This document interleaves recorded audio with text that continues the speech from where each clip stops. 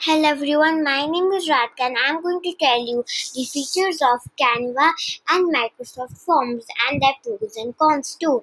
Now, what is Canva? Canva is a way to communicate by presentation, invitation, and surveys. Benefit: you have access of thousands of templates and you can make it on your own style. Pros and features: you can make presentation, invitation, you can make a birthday card if your friends or family live far away. Cons: it takes a lot of time to upload from your computer. Let's go to Microsoft Forms, their features and pros.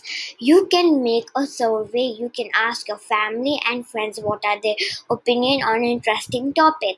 Cons: you can't add any animation, any song, any dance video. I hope this was helpful.